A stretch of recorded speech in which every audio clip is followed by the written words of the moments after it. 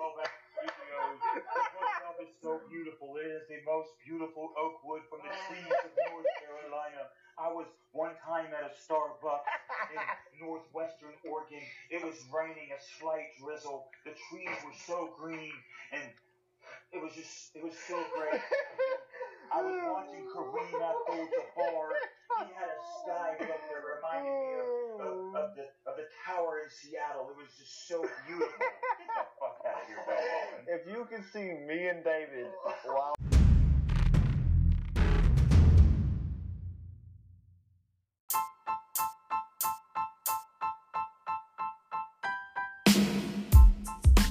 Games 1, 2, and 3 were really close.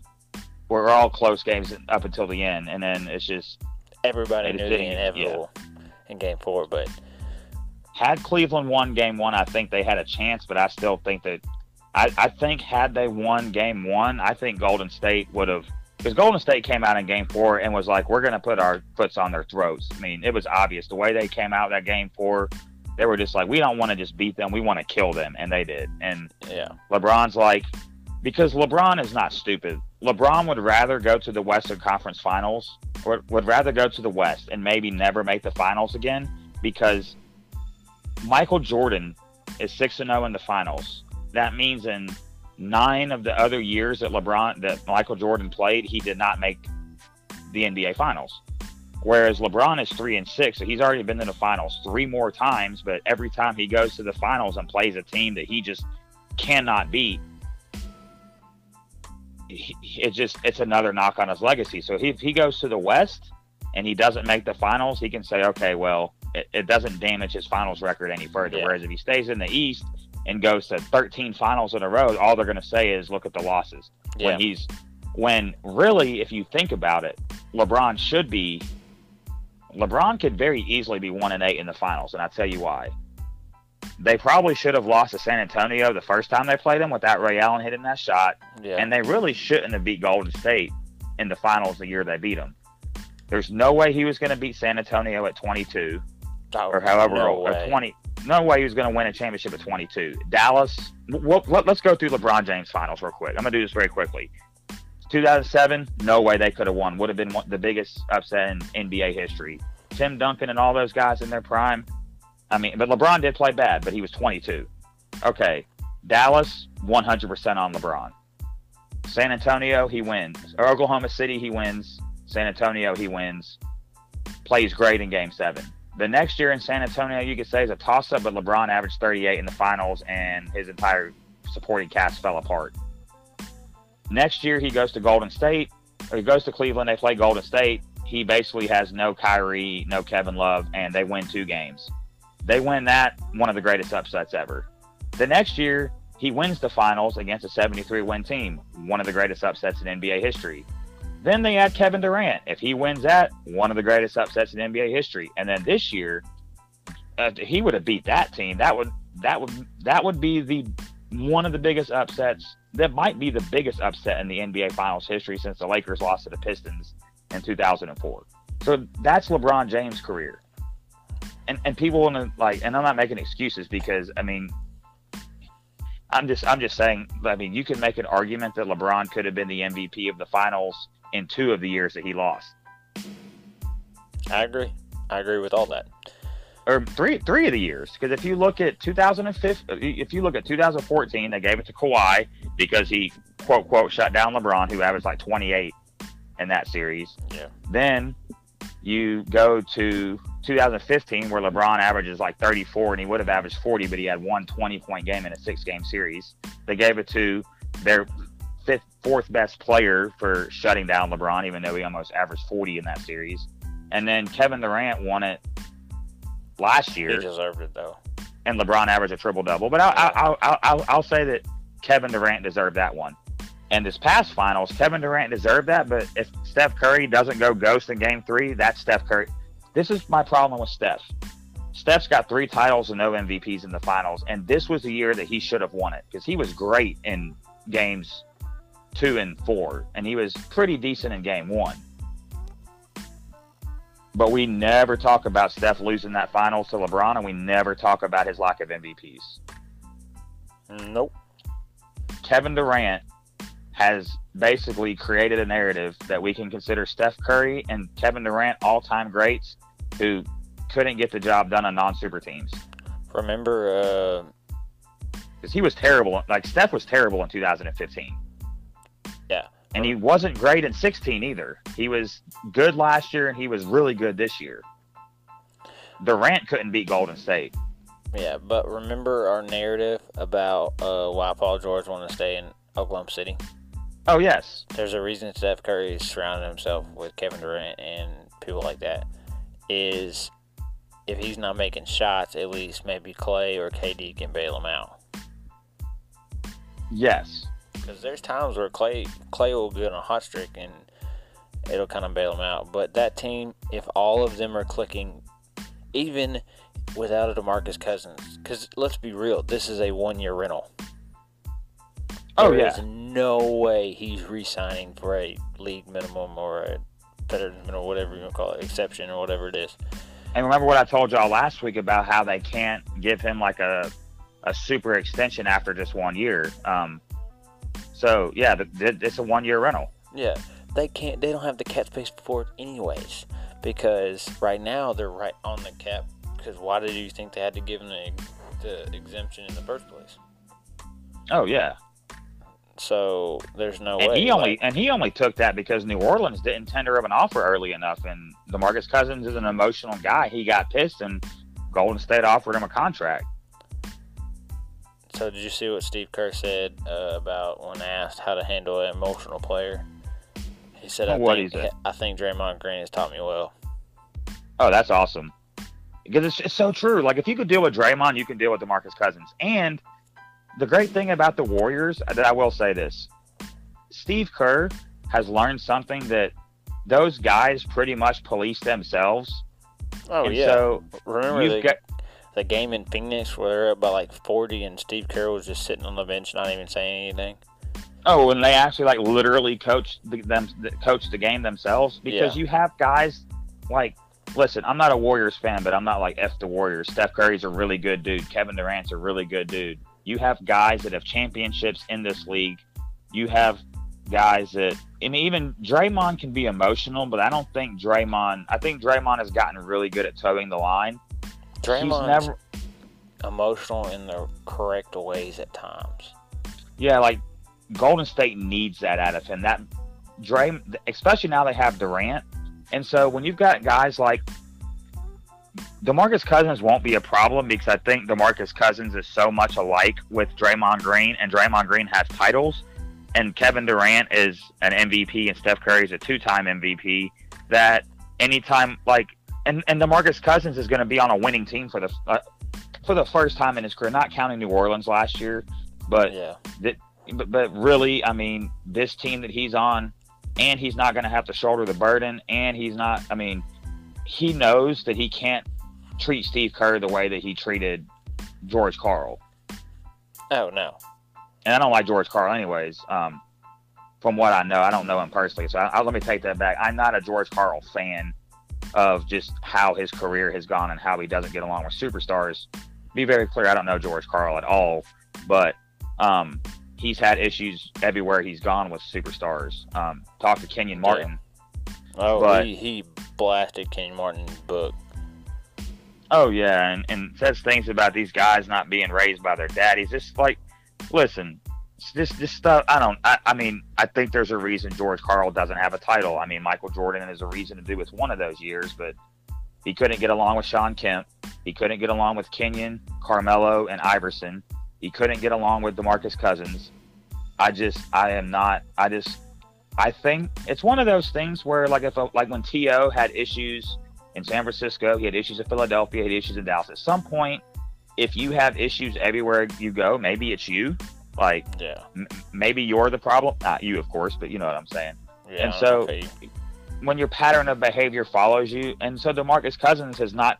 The only coach DeMarcus Cousins ever got along with, they fired, and that was that Malone guy that ended up that they had. I think he went to. Oh, he went somewhere. Because Sacramento had him, and then he's the Denver head coach now. And so I think it's Mike Malone. Don't quote me on that, but yeah. So that'll be interesting.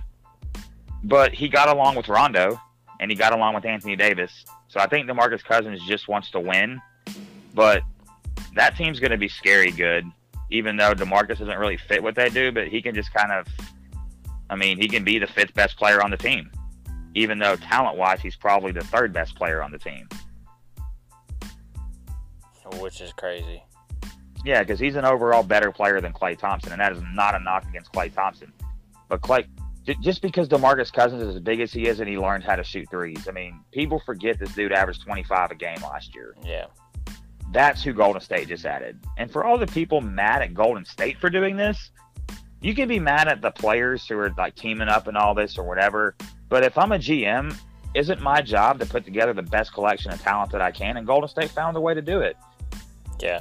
But they're not operating on different rules. Yeah. They're operating on the same rules everybody else is. They just got lucky and got Kevin Durant the 1 year they could get him. Yeah. But can we, for real, stop the narrative that everybody in Golden State's taking pay cuts? Because I'm pretty sure that Steph Curry signed a $200 million contract. And I'm still pretty sure that Kevin Durant signed a 2-year, $61 million contract, too. So, pretty sure those two guys are making like $60 million a year combined. Listen, I'm going to talk to the fans real quick. And I hope I'm not coming off as the guy that bashes fans, because technically that's what I am. But listen, if you want to know how the NBA salary cap works, go look it up. It's a soft cap, so the collective bargaining agreement originally designed this CBA, which is why that only the team that you're currently signed to can give you a 5-year contract. You can go over the cap to sign your own players now, and that's where the luxury tax comes in. And so what happened with Kevin Durant is that the cap spiked $20 million. And so they were able to, and Steph was still on his first contract or his like second extension. So, but here's the thing: when they have to pay Klay and Draymond, you can pay those players as much as you want as long as they're under contract for, I think it's a certain number of years. Now, what that does is it greatly reduces your ability to sign other players. But Golden State just coaches their players better, because you think that Sean Livingston and Iguodala and all these guys by themselves are going to be as good as they are in that Golden State system. No. The Patriots do the same thing in football. They get a bunch of guys who they don't pay a whole bunch of money, who they coach up to do the things that work well for that system, and they win. That's what happens. That's what Golden State does. Yeah, I agree. Now, the question is they want to do it, so they're going to try to do a deal for Klay Thompson, but Klay Thompson's not going to do it till next year. Yeah, there's no reason for him to. They're gonna have to find loopholes to keep this core together, because DeMarcus Cousins is only playing 1 year. So let's just stop this. They're gonna keep it all together. It just comes down to, will Klay, Dre, and Steph and KD all coexist? Because they all can't make $30 million. And that would be something that I would have to look at within the cap, because I think since they're all under their 4-year deals or whatever, I know they can keep them all, but I think that somehow the way that works is they can all get max contracts. The luxury tax will be through the roof, but then so they could re-sign all 4 of them, but then basically the rest of their roster will be minimum contracts, and then they'll have the trade exceptions. I looked up all these rules. I looked at some on Wikipedia. These rules are so complicated. They have 2-year bird rules and 3-year bird rules, and I just found out that Boston can't sign Anthony Davis to a contract because there's a Derrick Rose provision that if you basically either win an MVP, Defensive Player of the Year, and make 2 All-NBA teams in your rookie contract, then you're eligible for a special max contract. Well, because Kyrie Irving already fell into that by going to 2 All-NBA teams, you're only allowed to sign one of those guys. So now they can't sign Anthony Davis. Oh. Yeah. I didn't even know that. I found that out like last week. I actually said it on the podcast that I'm going to send to you so you can post it in the archives. But yeah, so little did I know that Boston is not allowed to sign because what happened was they made that provision because Derrick Rose won an MVP in his rookie contract, and so when they did the CBA, they wanted to reward guys who what they call is outperforming your rookie contract, and so if you want to. So basically, in your first 4 years in the league, if you win an MVP, Defensive Player of the Year, or 2 All-NBA teams, which is really hard to do that early in your career, they reward you by giving you the Derrick Rose contract or Derrick Rose extension. I can't remember. It's called like the Derrick Rose rule or something. But you can't sign 2 of those guys, which I don't know why that makes a difference, because you could just wait until all that guy has to do is go sign a 2-3 year deal, and then you go sign him after that. So, yeah, the NBA salary cap is really complicated, but all the teams have the same parameters. It's just how much does your owner want to pay that tax bill? Yeah. Because Oklahoma That's City what it comes down to is the tax bill. And, yes, Oklahoma City's tax bill is going to be like Cleveland's. Well, it's going to be worse. It's the biggest in NBA history, and that's why they're trying. That's why they're trying to buy out Carmelo. It's going to save them like $100 million. Because their total salary is like $300 million, which I'm all about players getting paid, but I don't understand why you would have a salary cap if there's not really a salary cap. Yeah. It's just they wanted a number so they could triple it or whatever. Right, and then so only the teams that have, I mean, basically if you haven't been good in the past 2 or 3 years and you're not an attractive destination for free agents, your best bet is to hope that you hit on a couple of guys in the draft, and then you can sign them, and then they get so good that maybe get one more free agent on a max deal, and that's the only way to build a team. And Cleveland, just like some people have brought up the notion of why can Oklahoma City buy out $28 million from Carmelo, but you can't buy out a Wes Matthews in Dallas, or Dwight Howard is now getting bought out, but like that, it's like, well, if you're not the thing about Oklahoma City is they're winning, so they're going to be playing playoff games, and that's money in the bank for the owner. So he's like, you know what, if I build the best team possible, I save myself, yes, I give away $30 million, but I'm saving me another $70 million by getting him off my now you're saying Dallas is not allowed to buy out Wesley Matthews, or they're just not going to? They're not going to. Well, yeah, because Mark Cuban isn't going to pay Wesley, and it's 2 different players, right? So Wesley Matthews' salary and Dallas's record the last 2 years doesn't constitute you needing to get rid of him that badly. I agree. Like, they're not contending in the top of the conference, regardless of if they have Wesley Matthews. Let's say they bought out Wesley Matthews, and then they got like another top free agent. They're still not going to win the West. Whereas Oklahoma City has Paul George and Carmelo, and they're saying, "Listen, we have this huge tax bill. It is, and it's because it's Carmelo. Like, Oklahoma City was in a situation where they absolutely did not want Carmelo to opt in, and Carmelo's like, I'm getting my $28 million, which he's absolutely right to do. Like, if you're a player that's never going to get this contract again, like, you can't get mad at Carmelo for that. Carmelo, that's a business decision. I'm going to opt in, even though I know they don't want me. I'm going to opt in, so they're forced to give me this money because I know that I'm going to have to sign for the veterans minimum if I go somewhere else.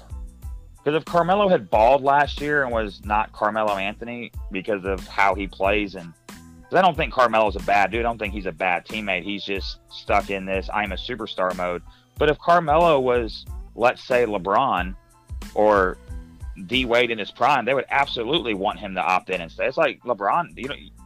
Now Van Gilbert might have wanted LeBron to opt out, but he's an idiot. So this is true. Like, congratulations getting your franchise back, and then. Yeah, it's ridiculous. Now, Van Gilbert did pay those luxury taxes all those years and paid millions and millions of dollars, but hey, you're a billionaire. I don't feel bad for you.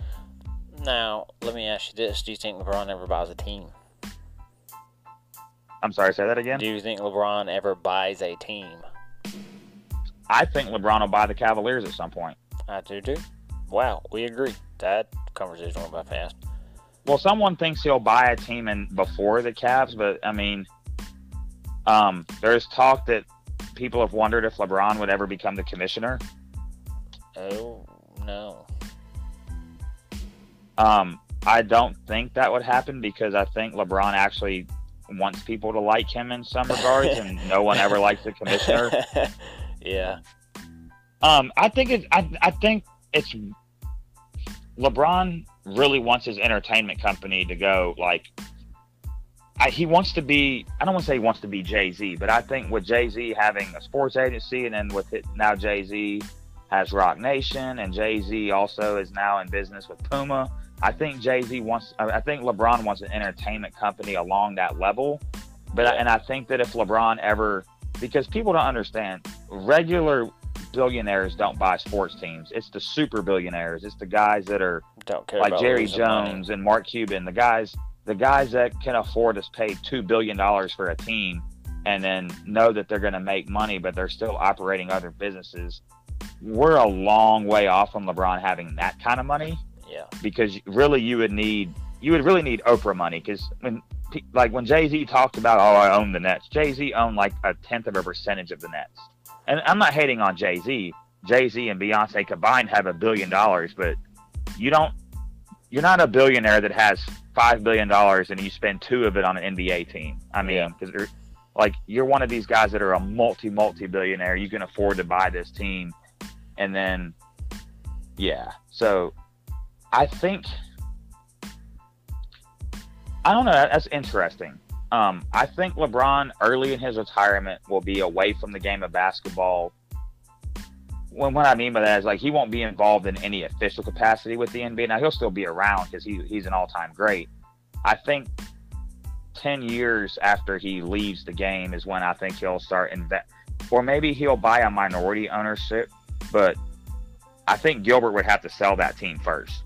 Yeah, I think that's what happened. I don't think I don't know how that works if you have to agree to sell the team to somebody, or because it's a public trading thing that if you have the money, you can just buy it from somebody. I don't know how that works. But if Gilbert has a choice, he's not selling it to LeBron. Yeah. So we had, we've kind of just gone everywhere with the NBA. I wanted to touch a little bit on baseball with you this week. And on some things that I've been looking at. So the Red Sox are 33 games over 500. Yeah, they're awesome. Yeah, they're doing it on the road, at home. It doesn't matter. They're scoring. I think they have the most runs in all of baseball. Let me just double check all that. They've scored 489 runs. Bro, they have two dudes who are legitimate. I think that there is a four-way race for the American League MVP this year. And part of this is me being biased, but you can look at the numbers. I think that race is Mookie Betts, JD Martinez, Mike Trout, and Jose Ramirez. And I have Jose Ramirez fourth because he'll never win it because he plays for Cleveland. But those guys, if you go look at all the offensive stats in baseball, those guys are, except maybe batting average, those guys are all in slugging, OPS, home runs, RBIs. Those guys are all in the top four. Boston has two of those guys. And JD Martinez and Mike Trout's having his best year ever, but this is a year where I think JD Martinez is the AL MVP. And they've got Chris Sale. Price is pitching better. Porcello. And that team's loaded, bro. Yeah, I mean... And this is with Dustin Pedroia being nowhere to be found. Which is crazy because the Yankees put this team together or whatever, and the Red Sox have outscored them by almost 40 runs. Well, and the Yankees... I'm not saying poor Yankees are the Yankees, but, you think about what the Yankees are doing. They have Tanaka's having a good year. Cervino might be the Cy Young favorite right now. Judge and Stanton are starting to hit better. Judge has 25 home runs already. And they're just in the wrong division. They're just in the wrong division. They're going to be a wild... This happened years ago where there was a team that won 100 games. It was actually in 1993. And the next year they went to the wild card in the strike year. The San Francisco Giants won 100 games and didn't make the playoffs because the Braves won 101. Oh, I remember that. So the Yankees may be a 100-win wild card team, and then you're stuck in this one-game playoff against probably Seattle. Because if you look at the AL standings, it's pretty much a wrap. Yeah, Oakland's still kind of in there, but it's almost set. They're 7 games back of Seattle. No, they're 6.5. But let me tell you this: you think that just think about the run differential for the Houston Astros. They've scored 472 runs, I mean, I think that's like second in the majors. Listen to run average, runs allowed, 284. So let me tell you something, and I know that the two other guys on the show, you and David, do not like Houston. It's scary to think about that the Astros almost sent 4 pitchers to the All-Star game this year. Verlander's having a great year. Garrett Cole's having a great year. Keuchel's having a decent year.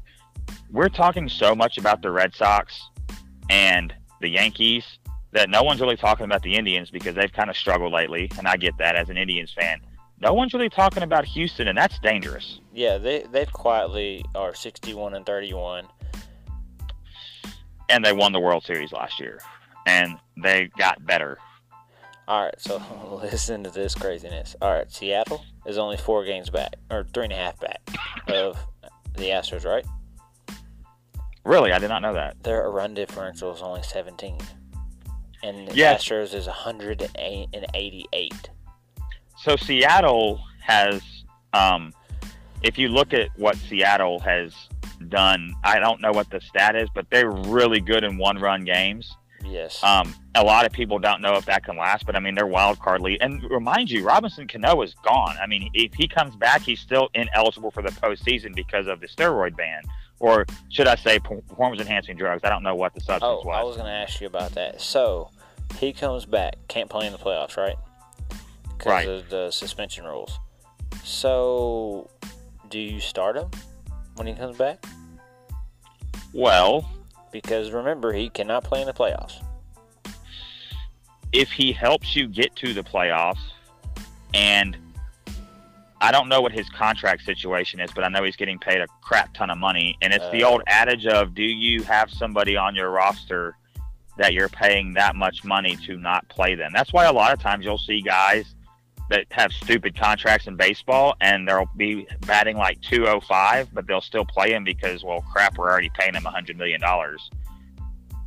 They tried that with Sandoval in Boston, and finally they were just like, I don't know if that was when he was in Boston or when he went to, when he went from San Francisco to Boston, he was terrible. They finally were just like, hey, like,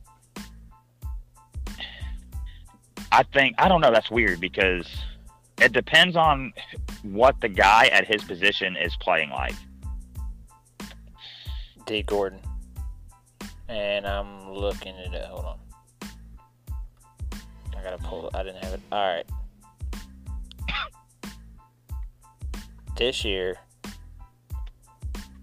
he is batting 292. No, that's his career. He's batting 284. There we go. His on-base percentage is over 300.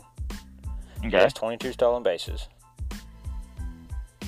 He's only struck out 49 times out of 334.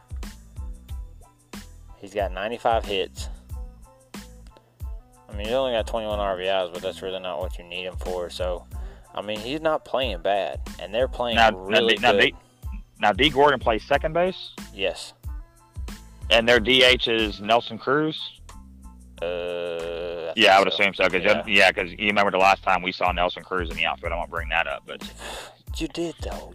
I did, though. I know, dude. I wanted y'all to win that World Series so bad. But, I think this year, I mean, there's nowhere to play Cano. Yeah. I mean, you don't disrupt that chemistry, especially because he got like a stupid long suspension. It was like he wouldn't even be back till like August or something, or like September. And so there's no point in playing him there. I think you just tell him, hey, like, come back next year. Yeah. Because then you start getting the steroid questions and it becomes a distraction, even though I don't think Seattle's going to do anything this year playoff-wise. So I'm looking at all these splits for D. Gordon, and nothing really jumps off the page like, oh, that's so crazy. Like in March, he batted 375. And then in March? Which is only 8 bats. That's before. This is before the suspension. Then suspension happened in April. 304, 291. Had a little slump in June, but still had the most hits. He just had a crap ton of at bats. He still had 30 hits. So I mean, his worst month he batted 248. So my question would be, where was D. Gordon playing when Robinson Cano was in the lineup? nowhere. Well, yeah, Cano Cano got suspended like really early in the season, didn't he? Or like it was like late April, I think. It was somewhere around there. Yeah, because it goes in March. He had 8 at bats. We're got 5 minutes left, but I just kind of want to end. This is what I really wanted to ask you about baseball. Is like, do you start a dude making over $100 million? Like, is he a bench player because of the playoff run? But it's 8 at bats, 102 at bats, 79 at bats, 121 at bats in the last 3 months. Yeah, he's become your everyday player, and if you weren't in a pennant race, then yeah, you play Cano just because. I mean, you're paying him the money, but now it's like you don't just take if you're going to need D. Gordon in the postseason, so you absolutely have to still play him. So the 2 teams you're going to play the most are Houston and Oakland, right? If you're Seattle? Yeah. Yes. So Houston, he's not batting very well, but not a lot of people are. He's only batting 200. But against Oakland, he's 14 for 27. D. Gordon is? Yes, batting 556. Or no, that's batting 519. So that's a answer. no-brainer. That's your answer. Like, one of the 2 teams you're going to play a crap ton. Oh, we're the Rangers because you're going to play them quite a bit. Batting 300. So, like, the teams you're going to play the most, he's batting a very, very high percentage. Or a high average. So, like, why? Like, I look at all these splits. There's so much. There's really not any big jumps where, like, oh, he's bad here, oh, he's bad there, where you can just. I mean, yeah, they're going to probably split time between him and Cano. But I think it's a no-brainer. You, like, on days where, let's say, a day game after a night game, yeah, you're probably going to play Cano. But on day-to-day, it's probably going to be a day-to-day thing, in my opinion, depending on maybe a matchup. But this is probably the first time a big contract like Cano is going to come off a suspension and not giving his job back. Right. And the other thing, too, is... So I have a quick question. Do you think that Cano was a borderline Hall of Fame candidate before this? No. You don't think so? No, I don't. I think if he wasn't a Yankee, would he be in this conversation? I mean, he had some really good years there, but I don't think so either. I think that he was. I think he could have padded enough stats to get up there without the steroids. Just because it's really hard because it's one of those things. Is like the criteria for the Hall of Fame is so wishy-washy now because home runs have been devalued because of steroids, and then you start looking at guys like I was thinking about this with Corey Kluber. As good as a run as Kluber's had, he's 33 years old. So at some point he's going to fall off, and he's not going to have amassed. And because pitchers don't pitch as long anymore, as in like innings, so there's a lot more no decisions now. Like nobody wins 20 games anymore. No. But Kluber's got 2 Cy Youngs. But I was like, man, like he's going to be remembered as probably a top 10 pitcher in Indians history, but he's not going to be able to amass the numbers because the Hall of Fame is so based on numbers. And then we have all these WAR and all these analytical stats that I don't understand. I mean, because like that's what helps Trout out is that Trout is so good in those analytical stats. And if you watch baseball, you just know how good he is. So I have a question now that we've talked about Trout. I want to bring up Bryce Harper. And we're going to have to table this for next week. Oh, are we out of time? 40 seconds, brother. All right, so next week we're going to talk about whether or not Bryce Harper should be a max contract guy batting .218, but he's still getting home runs and walking a whole bunch. And then we'll also talk about the shift next week. I hate that. I hate it so bad. But you'll hear why. Next week. Rehab Sports, guys. Check us out Tuesday. Been real, guys.